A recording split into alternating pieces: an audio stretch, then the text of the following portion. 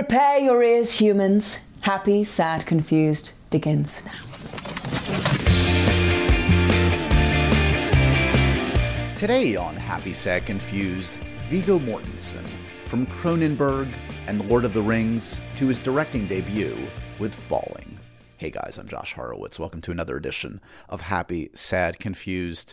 First-time guest, one of the best actors in the business, Viggo Mortensen, is the main event on today's edition of Happy, Sad, Confused. Somebody I've wanted to have on for a long while.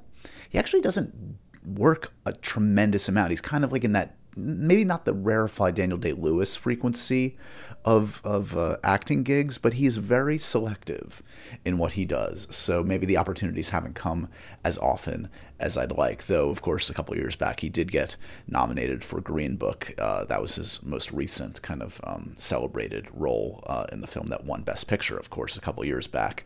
He is always fantastic, a consummate chameleon, a guy that can virtually do anything, whether it's a kind of a heroic leading man performance in Lord of the Rings, these kind of transformative performances for the likes of David Cronenberg. He is somebody that always just pops off the screen, and I've just such respect for his career, his intellect, as you'll hear. He's a deep guy, a smart guy. And this was a really thoughtful conversation. He is now also, worth mentioning, a director. This is his directing debut, long in the making. He's wanted to make a film for a long time. It's hard even for someone like Viggo Mortensen to get a film off the ground, but he has finally done it. And it's a great piece of work. I got a chance to see this one a while back, last year actually, at Sundance, and then I saw it again recently. The film is called Falling. Viggo stars in it alongside Lance Henriksen. You'll hear us sing his praises in this too, because if you love film and TV the last 30 years, you love Lance Henriksen, especially if you love genre stuff. I mean, my God, when I was growing up and he popped up in Jim Cameron movies, he's the best. But yeah, this movie though, this specific movie, Falling, it's a tough one. It's a sad one. It's a kind of a character study. It's a film about memory and loss.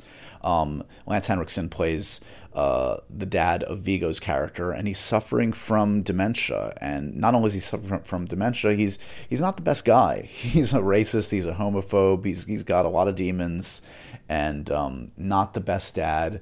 But it's still an empathetic portrait, because at the end of the day, he's also this character's dad. And I know this is a very personal story to Viggo. While not a portrait of his own dad, it is something that reflects a lot of his own memories of his parents.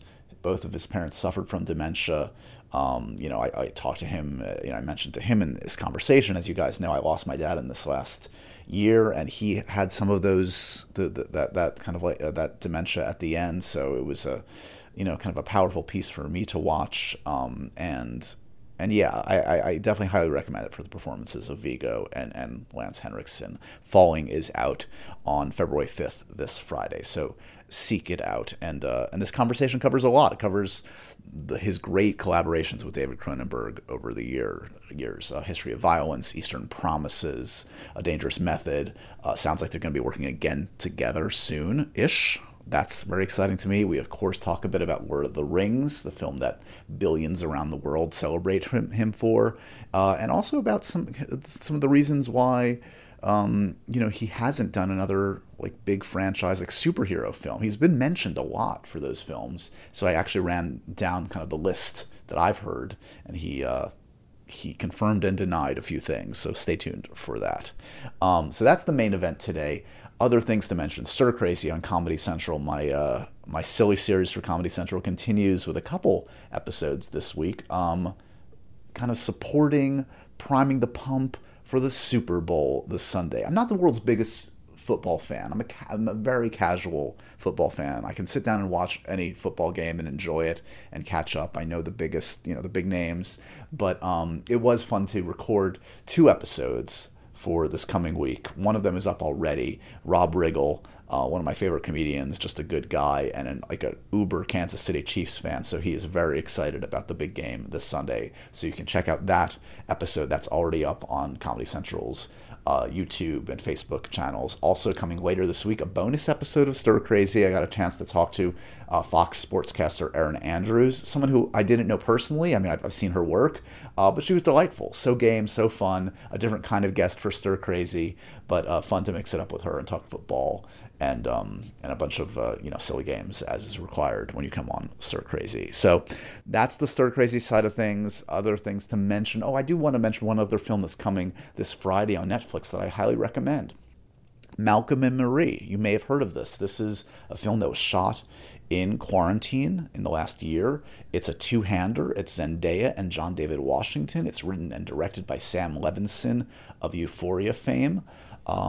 Gorgeous to look at, well done, well shot, really meaty roles for these two actors. Zendaya, coming off an Emmy win, is just spectacular in this. I think she could very well be in the Oscar hunt. John David Washington, also exceptional. He's been on the podcast recently. I did some stuff with him for MTV for Tenet. A much different kind of performance than Tenet. Tenet, he showed off his kind of action leading man side. This is, again, more of like a really chewy role for an actor. Long monologues, really deep personal stuff. It's basically just about a relationship, those long arguments that go deep into the night in a relationship sometimes. And I was thoroughly entertained by it. I think it's a really good piece of work. So that's this Friday on Netflix. I highly recommend Malcolm and Marie. All right, that's Josh's pick of the week. Let's get to the main event. Remember to review, rate, and subscribe to Happy, Sad, Confused. Spread the good word. And enjoy this chat. Oh, here's one more sidebar, and I mentioned this in the conversation. I taped this literally as the inauguration was happening. So, actually, our scheduled time was as Biden was about to be sworn in, and Vigo actually asked to kind of wait a few minutes because thankfully he wanted to watch the speech just as I did. So this is the very first celebrity interview ever conducted during the Biden administration. So there's a little bit of commentary around that because it was so fresh in our minds. So that's a little context for you. Anyway, here's me and Vigo. Hope you guys enjoy. Hey there. Hey, how's it going? Good. Sorry about that. Were you watching as well? Of course. When this was scheduled, I was like, oh shit, are we both going to miss the inaugural address? So I was relieved that you wanted to watch, of course. Yeah, of course. Well, thanks for taking the time out today, Vigo. I've been a long admirer of your work, and I very much appreciate this movie. I saw this over a year ago. I saw this at Sundance, sir. Oh, so you did. I'm glad Have you been able to watch it again since then? I did actually. I watched it again, and it's because the country has changed and the world has changed, but especially our country. And so, well, yes. In my mind, the movie, in a way, the conflicts and the problem of communication, it's not just a problem, it's like another pandemic, really, for communication. And that's been made really clear in the last couple of months, for sure. The movie is timely and more timely even in a way I guess I dreaded, but I didn't expect it to be this bad. But let's see what happens. Yeah. And I have to say, and we can get into this, another huge aspect of the film. I lost my dad in the last few months, not to COVID, but and he experienced dementia at the end, and I'd never seen that firsthand. And so this certainly hit me in a much, much different way. Did it ring true to you? Absolutely. It's thankfully it was relatively brief in my personal experience, but it was a shock to the system to see what personality changes and to see what worked and didn't work. I mean, I became like the person in my family that kind of like rode with the flights of fancy, and that was the only way to kind of keep him at bay. I mean, for you, I know this is very personal to you. You've experienced dementia in your family, right? Yeah, but what you just said, but going with them, basically. Yeah, that's wise of you, because a lot of people make mistakes. And at the very beginning, in my first experiences decades ago with it, I had this impulse, which I think most people do, especially if it's someone they're close to, that they know well and they know their history, like a parent. You tend to want to correct them, get them back on the right path, so to speak, or something. Yeah. And that's the worst thing you can do. You have to kind of sacrifice your own needs and ego, because that's really what it is. You know, if your father or your mother or whoever it is has dementia is talking to you, and, you know, about, let's say they just had lunch with a good friend, and they tell you about that, and you know that that person has been dead 30 or 40 years. Yeah. You have an impulse to say, no, they're gone. You couldn't have had lunch, you know. You thinking you're helping. You're not helping them at all, because then that person dies anew for them. Exactly. They weren't confused until you corrected them. You know what I mean? And so you have to think, who are you serving? If you really want to serve them, then you have to give up your needs for them to adapt to what you feel the present is. And who knows what the present really is? Who knows what the past is? I mean, memory is very subjective. It really is. And it evolves. Our recollections evolve. And we sort of try to control the past in order to feel comfortable in the present. So it's all kind of subjective, really. Sometimes in big ways, we alter our own stories.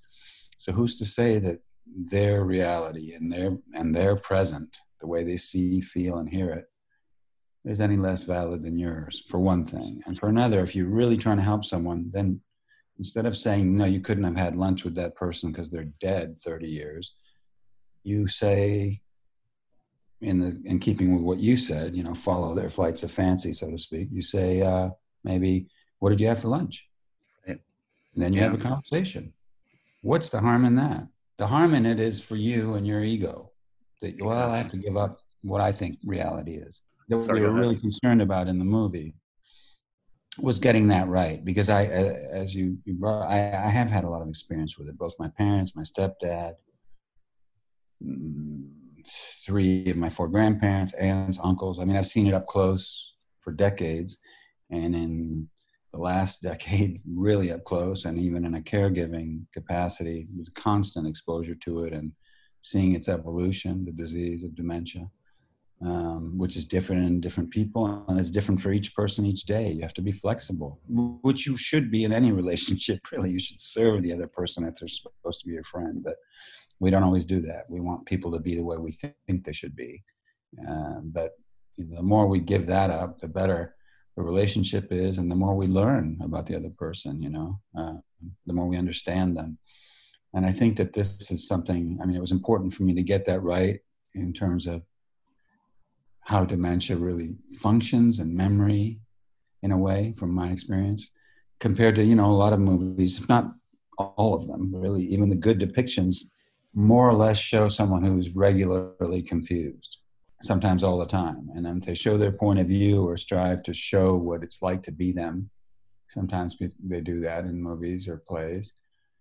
It tends to be a confused point of view. And my experience is that it is us. It is we, the observers, who are confused, not the person afflicted, you know. So that was one thing. But the other was just wanting to explore memory in many different ways, how memory is subjective, memories of different people in this story, and like I say, the problems of communication, you know, that we see manifested in our society so much right now, not just politicians, but just people on the street, everybody, within families for sure.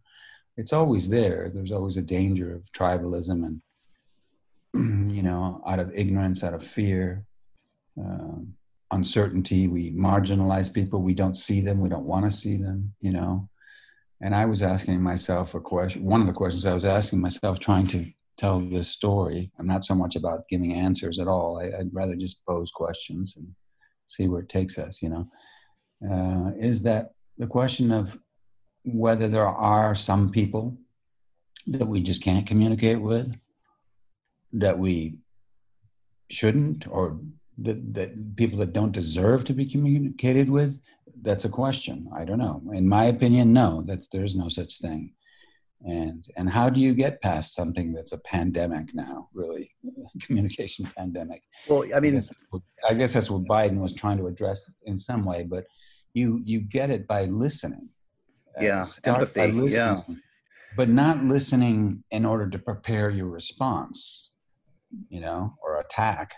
You know, that's a different thing. That sort of know thine enemy, so you can like. No, true understanding. True. Listen yes. to understand. Yes. Exactly. Yeah. And for those listening, we are taping this literally like 2 minutes after Biden has just assumed the presidency, and it's a you know, it's true. It's a fascinating moment. It's been a frustrating time for a lot of people for many different reasons. And, you know, one of the other interesting aspects of this film that kind of dovetails with what you're talking about, you know, a lot of us have been kind of confronting in recent years ugliness in all its forms. And this is a portrait of a man that is an ugly man at times in many ways, the character that Lance plays. I mean, there's sexism, there's racism, there's homophobia. But there is empathy and an attempt at understanding. And I'm curious, I mean, this, again, I know this isn't a portrait of your dad, but you must have seen these things growing up, I assume. You must have seen all aspects. I've seen people like that. And as I was fine-tuning the script and we were preparing to shoot, I was watching, you know, the President of the United States, the now ex-President of the United States, engage in that kind of behavior and language almost on a daily basis. Sometimes veiled, but often not veiled at all. Right. And it inspires a sort of dangerous and lazy kind of behavior. You know, it's a lot easier to just condemn ignorantly than it is to think. It takes more energy. It takes more patience. It takes more effort to think. And what we need to do is think, listen, consider, rather than just attack the unknown, vilify, marginalize, you know. And my dad wasn't Willis. You know, my mom was more like Gwen, the mother, than my dad was like Willis. The inspiration for the story really was my mom. It was after her funeral that I started writing this story, which became a fiction rapidly. You know, there are some elements taken from, you know, the dementia aspect of the story, and also some of the childhood memories. There are some fragments of conversation. There's the inspiration is real feelings and my own subjective memories from my childhood, adolescence, and my experience with dementia as an adult with my parents and others. Which is why I dedicated the movie, even though it's a fiction, I dedicated it to my two brothers, Charles and Walter, out of respect, because they shared, you know, that upbringing. They shared some of those events, and they would remember, they would see echoes of certain moments of our shared lives, you know, in this story. I don't know. I mean, it seems to me, generally, never more so than now, it's important to try to find a way to accept others as they are, to accept oneself as one is. It's not just Willis that has to like be different in John's eyes. Yeah. Well, he has to just be who he is. And John also has to think about what he's doing. How much is too much? You have to give a person freedom. You have to first really see them and understand them, accept them, before you can start trying to tinker with them. You know, I mean, we have this habit of wanting to make people the way we think they should be. And I think that's always a mistake. And, you know, it's never easy to accept oneself as one is, especially if you've spent most of your life in disagreement with someone, and that's your focus. If it seems that there's no way to reach a compromise with them, when you feel that a person doesn't see you as you are, doesn't accept you, it's difficult to remain open-minded about them, to accept them. You know, it doesn't matter. It doesn't really matter in the end who gives in and who makes the kind or forgiving gesture. What's important is that that there is a gesture, that the gesture is made. You know, if it's snowing or raining, it doesn't really matter if we remember the first drop or the first snowflake. It has to begin somehow, right? I mean, if nobody gives any ground, everybody loses. Does the same kind of apply in a maybe a much less important, but important to your life sense in terms of your work, in terms of being an actor and sometimes not gelling with a filmmaker's vision and kind of having to meet them halfway, or being the stubborn actor that, like, this is my vision and I'm going to stick with what I want to do. I assume that's something you learn over the years of, like, what to give, what to take, how to find a middle ground with a filmmaker that you may or may not be gelling with. Well, I think it's almost, if your mantra is nobody knows everything. If you just had that in your head, That just goes a when you long start way. yeah, if you start getting all hot and bothered and you kind of getting defensive, just sort of say that to yourself. Nobody knows everything. So maybe somebody here has something, even though it seems to me that they're on the wrong track. Right. I think that if you're talking about actors versus directors, whether the director is a male or female, they are an authority figure, right? You as an actor, maybe you've done a lot of research, and it often happens that the actor who's playing a role ends up in some ways knowing more about that character if they work really hard on that character than the director does, and or than the screenwriter does. You know what I mean? Sure. They're worried. You know, like the way I like to work, I always ask myself, what happened before page one? Meaning from when the person was born until page one of the script. Usually you have to just make that up, and you can that can be an extensive exercise, trying to, you know, just so that you can react to any situation with that knowledge inside your body, right?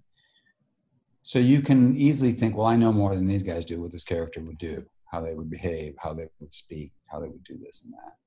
But a good idea can come from anyone at any time. That's what I've learned from, you know, I've been fortunate to work with some very good directors, men, women from different places, different filming styles and backgrounds. But that's one of the key things. And I had that in mind as a director, you know, during the shooting of Falling and in the preparation. The other thing is you can never prepare too much or too early for a shoot. And those are the two things I've really learned from the good directors. But the first thing I mentioned is really important, so much so that on the first day of shooting Falling, I said to the cast and crew, I said, I think we've prepared this shoot really well. Marcel, a cinematographer, and I and others, we have a really good plan of action and the first AD, what we're going to do each day and how we're going to do it. But a good idea can come from any one of you. So don't come to me tomorrow with your good idea or suggestion about today's work, because it'll be too late. Just bring it on. I'm not going to feel, and some directors do feel that, threatened because you have a question or you disagree or you have a suggestion. It doesn't matter who you are. If I don't want to use the suggestion or the, you know, or the question doesn't prompt me to do something differently than what I'm doing in that moment, so be it. But it might modulate something. It might improve something. It often happens. And so let's make this movie together in that sense. So yes, a director can do that, and an actor can feel the director is not listening to them, but it works the other way too. Sure. Actors can be real assholes sometimes. So I've heard. And actresses can be real assholes and lazy. And they cover their laziness sometimes by just being really opinionated and not really, maybe they're not that informed. And then others really do a lot of work in preparation. They've really worked hard and they sincerely believe they know a lot more than the director, and they stop listening to the director. That's always arrogant, no matter how gently it's done, the ignoring of the direction or the opinions of the director, or even the opinions of your fellow actors. You know, I mean, I've worked with actors who are technically brilliant, who come in with their role, their scene, moment to moment, prepared. Yeah, they're locked in. Precisely the way they want to play it. Yeah. Emotionally, everything they know. At this moment, I'll cry, I'll laugh, I'll do this, I'll dance a little jig now, I'll get it. You know, and it's great. And sometimes they even win prizes, and it's fine. But what happens there is that you have to adapt to them all the time. And that's, you know, and you do. One thing you have to learn to be as a filmmaker and as an actor is to be flexible, you know. And actors should be as much filmmakers as directors. But what does that mean? That means being part of the collective effort. If you just say, I know how I'm playing this and I'm not going to listen to you, you're not being a team player. You know, you should listen. Even if you end up dismissing the suggestion, you should listen to the director. You should listen to other people, you know. And I think you should at least try things sometimes, you know. There's all kinds of situations. Sometimes there are directors who are really unprepared and don't know what they're doing. That does happen. And sometimes you don't want to trust them. You don't want to put on film, like, just try it once this way. Right. And, you know, sometimes you are justified in saying, you know what, I'm not going to do that because I'm afraid you might use it, even if you swear up and down you won't. because either you'll forget, change your mind, or the movie will be taken out of your hands and some producer will make that decision, you know, or editor. So it's a balance. I think you just have to listen. And directors, for actors in a way, being authority figures, are kind of like the father or the mother. You know, they are someone that you unconsciously sometimes battle against for reasons that are not clear to an objective observer. It's like, what are they fighting about? They're basically on the same track, but there's some psychological block there. There are actors who just have a chip on their shoulder. It does happen. And there are directors who have a chip on their shoulder. I try to avoid those people because it's not as much fun to work with them. But I mean, I'd rather work with someone who's really well prepared and then comes ready to play. And let's see what the other person brings to the table. Let's see what the director says. You know, I love directors that like to discuss, and leading up to the shoot and during it, that there's a dialogue. You can learn a lot more. You can do a better job. You know, I mean, it has to begin somehow. I assume that applies to someone who pops up in your film. And I feel like there's a joke to be made about David Cronenberg playing a proctologist in your film. I'm not sure what the joke is, but there's something there. There isn't really. I know it probably, I mean, you look at that casting, if you know who he is, and not everybody does. You know, I've asked some audiences, Q&As that I've done.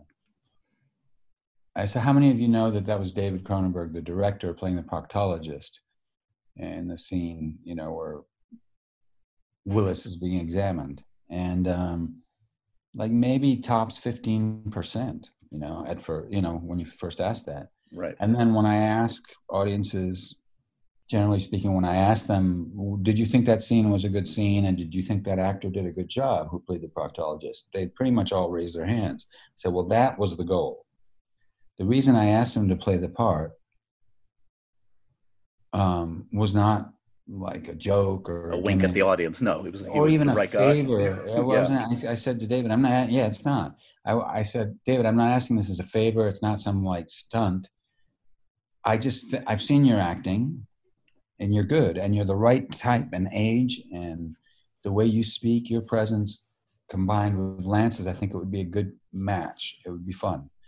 But if you don't want to do it, it's not a problem. When he read the script, he really liked it. He said, yeah, sure. And he said, well, it'll be easy because I was shooting in Toronto where he lives. And he said, when are you doing it? I said, we'll do it next week, if you don't mind. And we'll get it done in a half day. And he said, fine.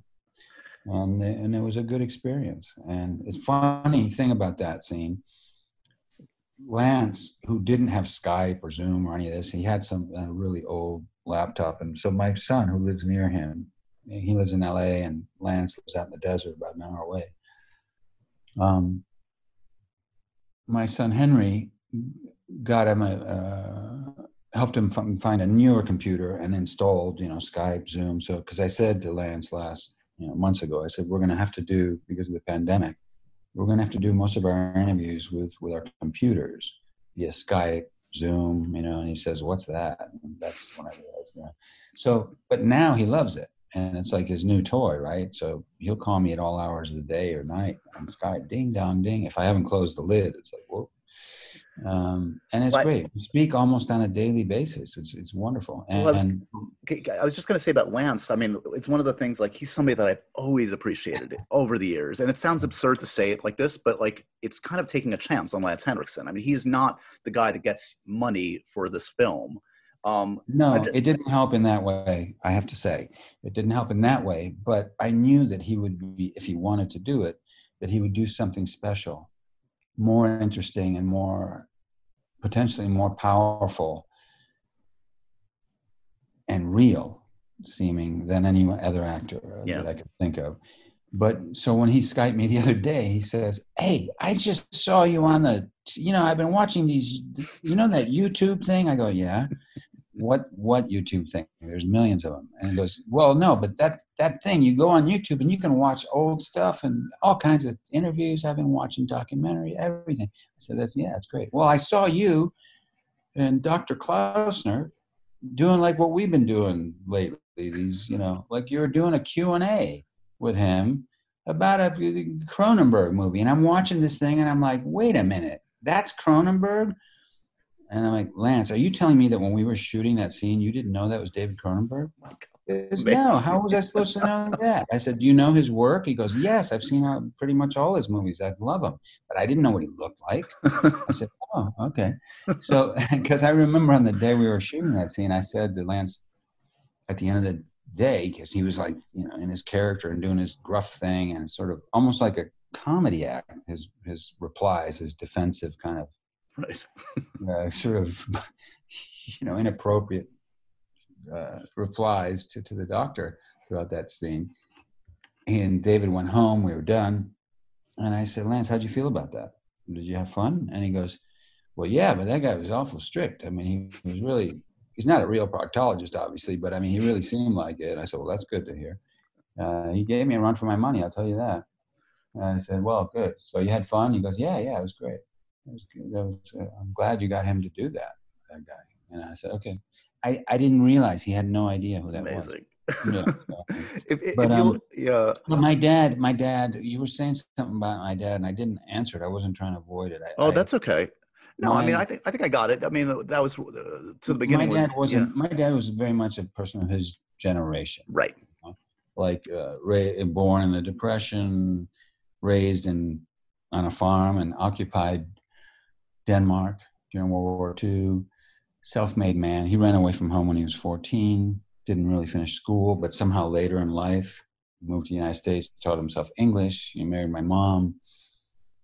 Put himself, you know, went to business school. My mom would work, and he would work on the side. And you know, he did business school in half the time just by doing night school and all that. Like really determined, but also in many ways very inflexible, like many men of that generation. Like It's my way or the highway, right? I'm the breadwinner. I worked hard. I've had a tough childhood. You know, I'm not going to adapt to you. I'm not going to evolve as you evolve. I'm not going to evolve with you in a relationship. You will adapt to me. I mean, that was the unspoken thing. And that was typical of many dads at that time. And so my dad was that way, but we had better lines of communication than did he understand your love and appreciation of the arts? Did he get to see your success? And yeah, he did. I mean, at first he was just looking at it as a practical, you know, typical of him in a way, and of that kind of guy. He's, you know, a few years are going by, and I kept doing, you know, being a waiter or moving furniture or driving a truck or selling ice cream on the street, you know, just to pay the rent. Yeah. And doing, you know, any number of jobs, bartender, whatever. And going to many, many auditions, and every once in a while getting a small part, you know, play or TV or something, and small parts in movies. Not enough to pay the rent though. And he would say, well, I don't know, this doesn't seem to be working. You know, maybe you should try something else. You know, because he was thinking he was saying the right thing, because he was trying to be from a practical standpoint. I don't want you to have a horrible life of constant failure and frustration. I said, well, Dad, I'm interested in, I'm feeling kind of stubborn about it. I just want to keep trying. I'm interested in it. I've always loved movies, you know, the storytelling aspect of movies. And I'd like to be part of that. So, and I stopped talking about it because he would just say things like, well, if you would just maybe you should wear a suit and a tie to the next interview. And I said, it's not like that. I mean, he goes, well, what's your next interview? I said, I'm for like a serial killer who just, you know, I mean, it wouldn't make any sense to comb my hair and wear a suit and tie. I'm trying to become the Amish guy in Witness. A suit's not going to help me, Dad. So, but he meant well. My mom, on the other hand, who always loved the movies, and I mean, unusually so, as I realized later on in life, that most moms weren't that way. You know, when you're a kid, whatever your mom's like, you think all moms are like that at first, right? She took me to the first time I went to a movie theater, I was 3, and she took me. And I have very clear memories of when I was 3, 4, 5, 6, 7, 8, all growing up, and the movies I saw with her. The first movie I can remember from start to finish, from the first time I saw it, how I felt about it, and the conversations I had with my mom in the intermission about it, was Lawrence of Arabia. I mean, that's what she would do, which is not the normal thing. Yeah. And the conversations, even the simple ones in the beginning, were always about, isn't it interesting that they didn't show this or that? Because I imagine this is what was really going on in his head or something. So she would and as I got older, these conversations became more sophisticated. It'd be like dialogue that wasn't there that you could imagine, dynamics that were clear under the surface, but not everything was shown.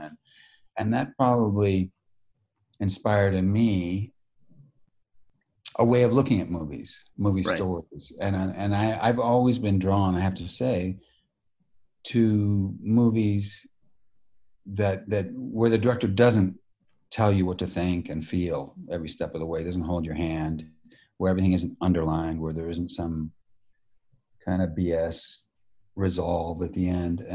I like to be part of the storytelling, I like to wonder about, okay, that's not there because this, I'd imagine this is what happened in their relationship to lead to that point, so forth. In other words, Falling, I made the kind of movie I would like to go see. Yep. A movie where, if by virtue of its visual quality or storytelling approach, the first 10, 15 minutes, then I'm in as a storyteller.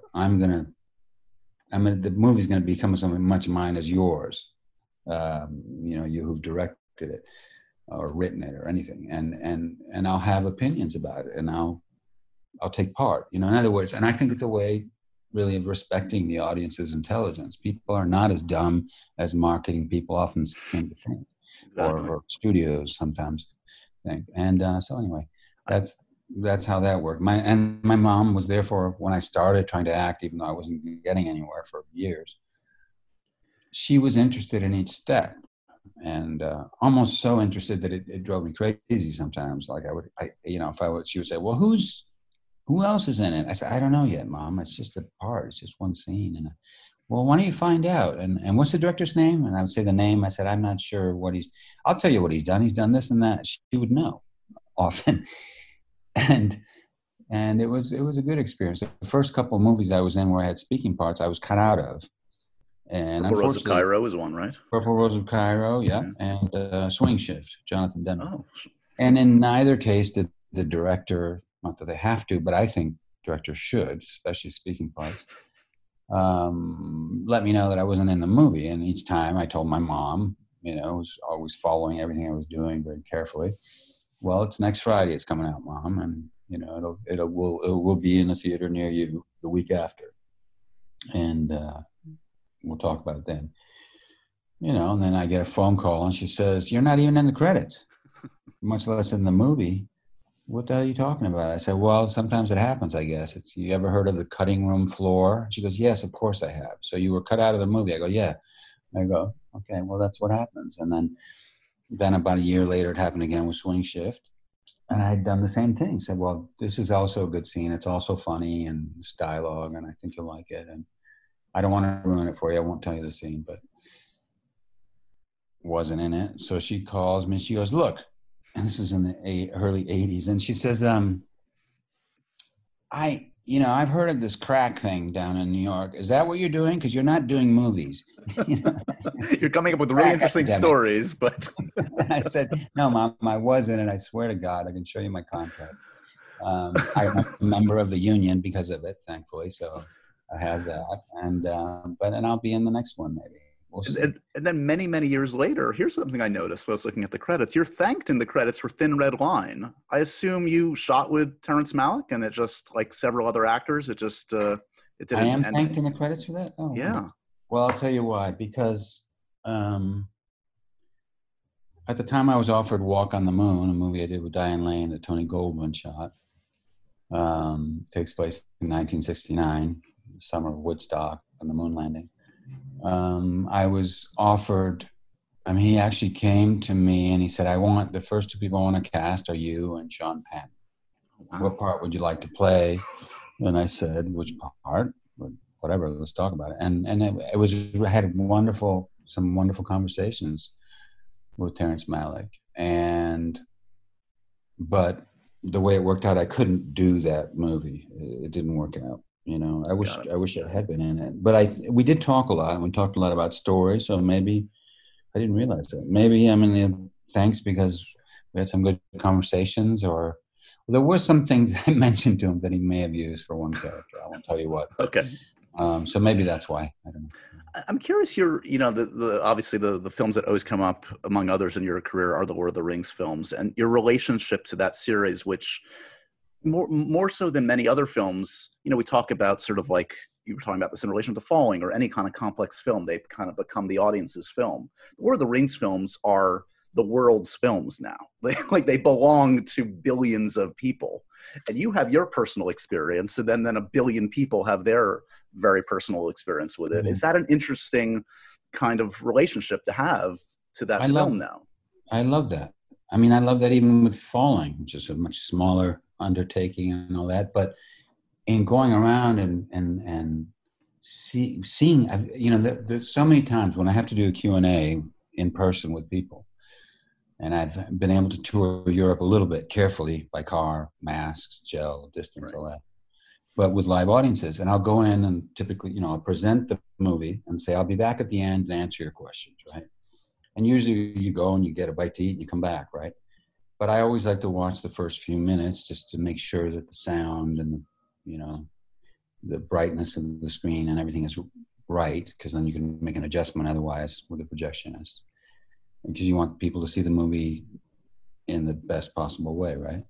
And hear it right. And but there's something I just start to enjoy as much the movie, more so just how people are reacting. Yeah.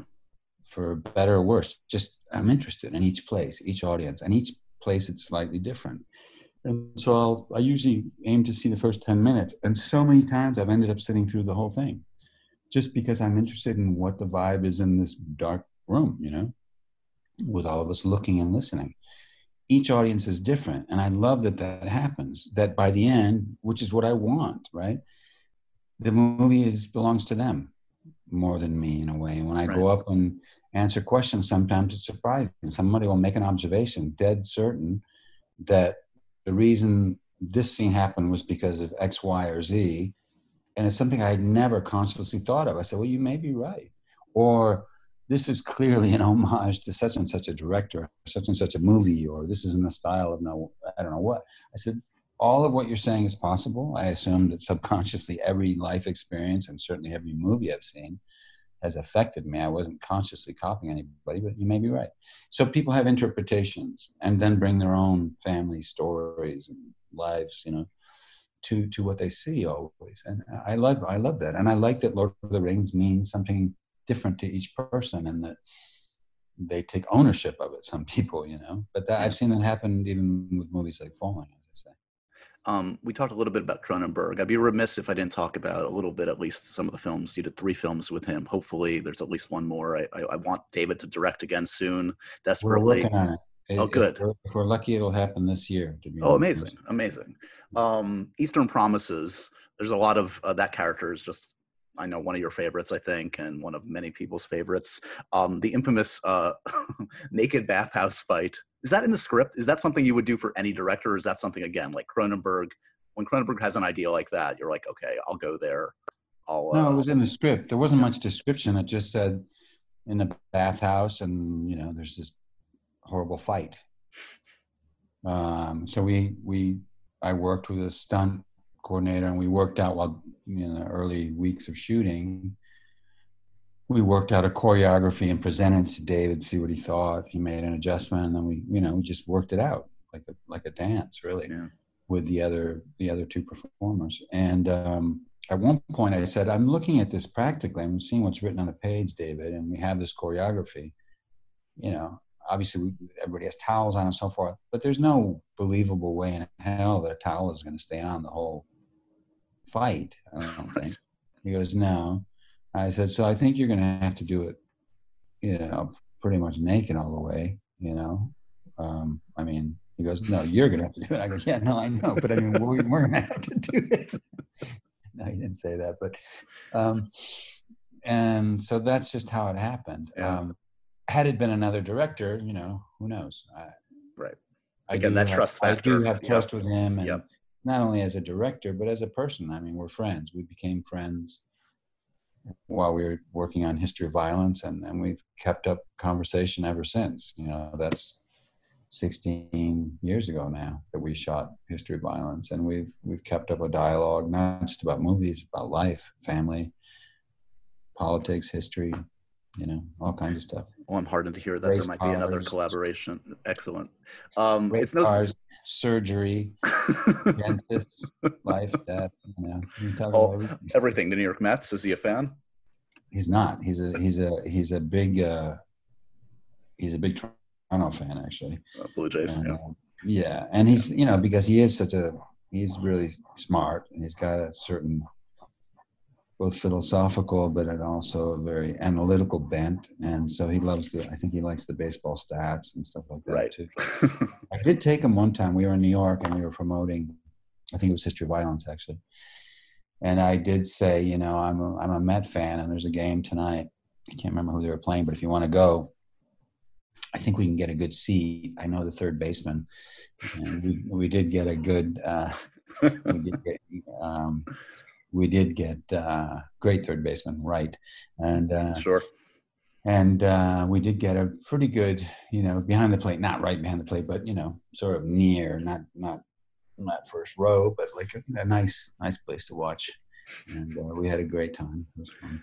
I have to say I'm pretty surprised, given I know your son Henry's a big comic book guy and nature of the business in recent years. But by all accounts, you've been offered, and maybe you can correct me if I'm wrong, but like you were offered Man of Steel, a role in Batman Begins, the Liam Neeson role, I believe, a role in Joker, maybe even Doctor Strange. There have been a lot of offers. Have you come close on any? Doctor Strange. Okay, but the others sound about right. Some of those sound right. Yeah. So have any of those, has Henry said, this role was right for you, Dad, really go after it, or no? No. Henry's a comic book encyclopedia. He knows everything about DC, Marvel, and other comic book lines. But no. I mean, if I have a doubt and it is that sort of thing, and there's something about the story and the director, but especially the story, for me, always story comes first. Sure. I don't care who the director is. When I first read the script, I just want to see, is this something that I would want to see? I know that's subjective, but it's like, would I want to go see this? And if I think it's that good a story, is the part that I could play or that I could audition for or that I'm being considered for, does that part scare me a little bit? And if so, does it scare me because I'm not sure I'm up to it and it's something I haven't tried yet? Or does it worry me because I think I'm absolutely not the right casting for it, so, which is slightly different. So, but if I have a doubt and I'm thinking, it's not bad, and it was a comic book thing, I would definitely show it to Henry and get his opinion, of course. Do you ever feel regret after the fact? Like when you watch like what Hugh did with Wolverine, which is another role that I think he famously passed on. I don't.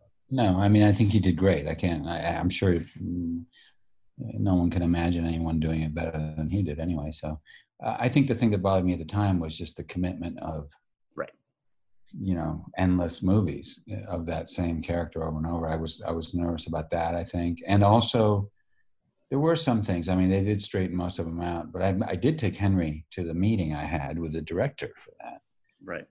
And it was in LA, and he had like the little models and things and figures already what he was going to do. And I asked, I said, can I bring my son? He's 10 or whatever he was, maybe he's 9 at the time.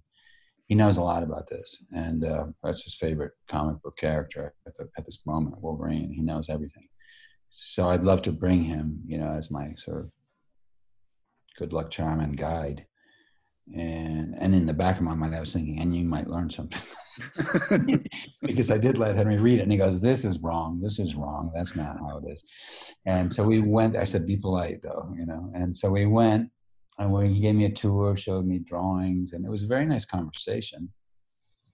And at the time, I actually had sideburns kind of like that. I'd done the Walk on the Moon. Oh, so sure, I guess, Henry was, he was about that. Maybe he was 8 or 9, 8 something, 8 maybe. And then Henry did start to speak up. And while Henry was sort of looking, and the director said, do you know this character? He goes, yes, but it doesn't look like this. And he says, no, I know. And then all of a sudden the director's falling all over himself, and the rest of the meeting was him explaining in detail to Henry why he was taking certain liberties. Right? It was a great meeting, and it was nice. It was friendly and all that. But we walked out of there, and I said, he said, "Do you think he's going to change those things that I told him about?" I said, I don't think so. He might change one or two things, but I don't think he's really. I think they've decided what they're going to do. But I'm not going to do it anyway. He goes, just because I said that? I go, no, because I just don't, I'm not sure that I want to be doing this for years. And then, a couple of years later, I'm doing 3 Lord of the Rings, so who knows? And involved for years on something. But there was something about the Lord of the Rings and Tolkien, the source material, and Tolkien's own source material, which has always been of interest to me, Celtic mythology and literature, and especially Nordic mythology and literature and history. And so all those things combined made it for a unique experience. I have to say that more so than the movies themselves, it was the actual experience of shooting that was so wonderful.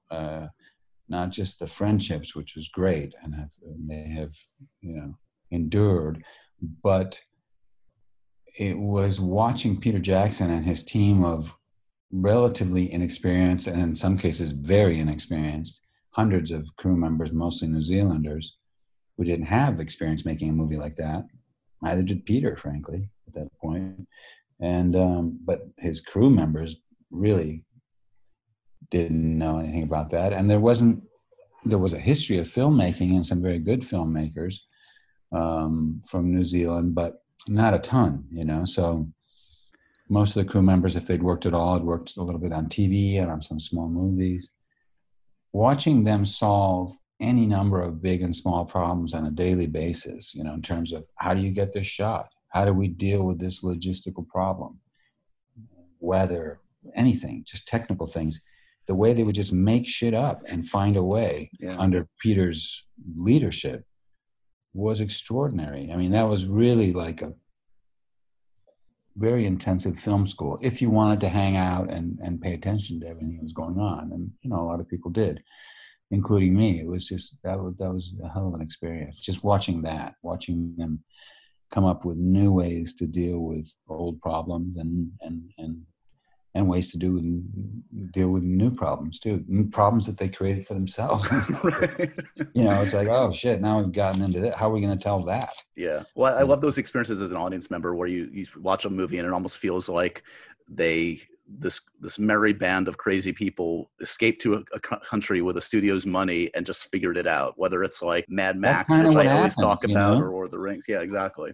I mean, some producers did show up every once in a blue moon, but it was far away and we were shooting. And I think the unspoken agreement was, let's see how the first one turns out. Right. Right. And to be honest, by the time we finished, almost a year and a half of shooting, the material for the first movie, that was pretty much there, although they had to do a little bit of reshooting, but they weren't going to give them much money to do that because let's see what happens, see if the movie makes any money at all. But the first one was pretty tight. The second and third one weren't.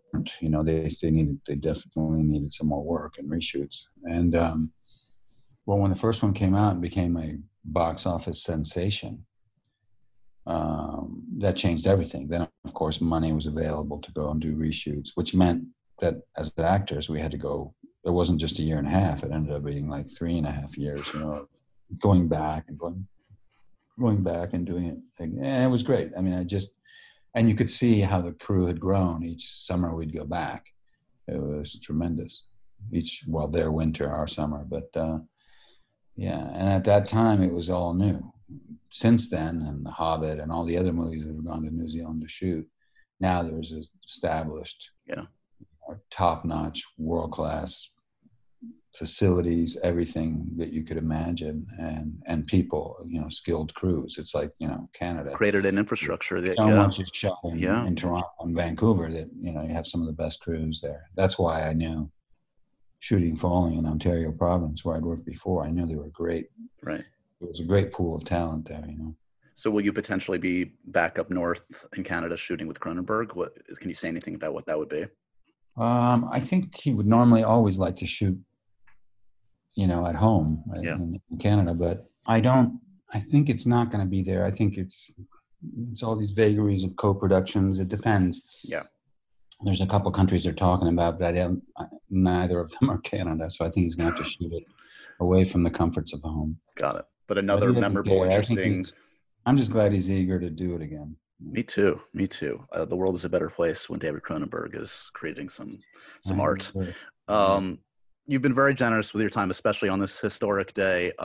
Thank you, Viggo, for the time. And I really encourage everybody to check out Falling. As you can tell from this conversation, it's a special piece of work with some really extraordinary performances. It doesn't answer questions, but that's not what great art does. It poses the questions. And I would say to you that, and to your audience, that if for no other reason, go see it for what Lance Henriksen does. This is an actor who's had just a crazy life, really harrowing childhood, a man who couldn't even read until he was 30, who's now, at this point, at 80 years of age, he's done almost 300 movies. But this is the first time he's had a role, I think, like this in a way. And it's like when you watch all his movies, it doesn't matter how out there the genre is or how unclassifiable or how, odd the story he's in or brief his appearance in any of his movies, there's something about him that always gets your attention. Yes. He's a completely 100% committed actor. I always felt that. That's why I wanted him to play this part. Because I know he's got the ability and he has that presence, that voice, that face. He's going to surprise people with this, I think. I had no idea he would do as much with it as he did. It's just beyond my wildest dreams. And I have to say, it's one of the bravest, more layered, disturbing, thought-provoking performances I've seen. And one of the most honest performances I've seen in a long time. You're not going to catch him acting. It's something else. And I think it's a performance that'll stand the test of time. I'd like to see him get recognition for it now. Yeah. So we can savor that. But I know it will stand the test of time. So if for no other reason, go see it to see Lance's fine work in this movie. Well, you're a smart enough man to surround yourself with the right people. And yes, Lance Henriksen can never go wrong with hiring Lance Henriksen. So again, thanks for the generous time today, Viggo. Stay safe out one there. Last PS. Yeah, please. Please. Apart from Happy New Year and happy and healthy New Year to everyone. And good luck to Joe Biden and Kamala Harris. I would say to anybody who's had the patience to listen to our conversation, and especially listen to me, if you don't agree or you think I'm just a blabbermouth, that's fine. And I say that, with respect to you, in the spirit of Aristotle, who said something like that it's the sign of an educated mind to be able to entertain a thought without accepting it. So as long as you've listened, I thank you. Put a perfect bow on this conversation. Thanks again, man. Thank you. And so ends another edition of Happy, Sad, Confused. Remember to review, rate, and subscribe to this show on iTunes or wherever you get your podcasts. I'm a big podcast person. I'm Daisy Ridley, and I definitely wasn't pressured to do this by Josh.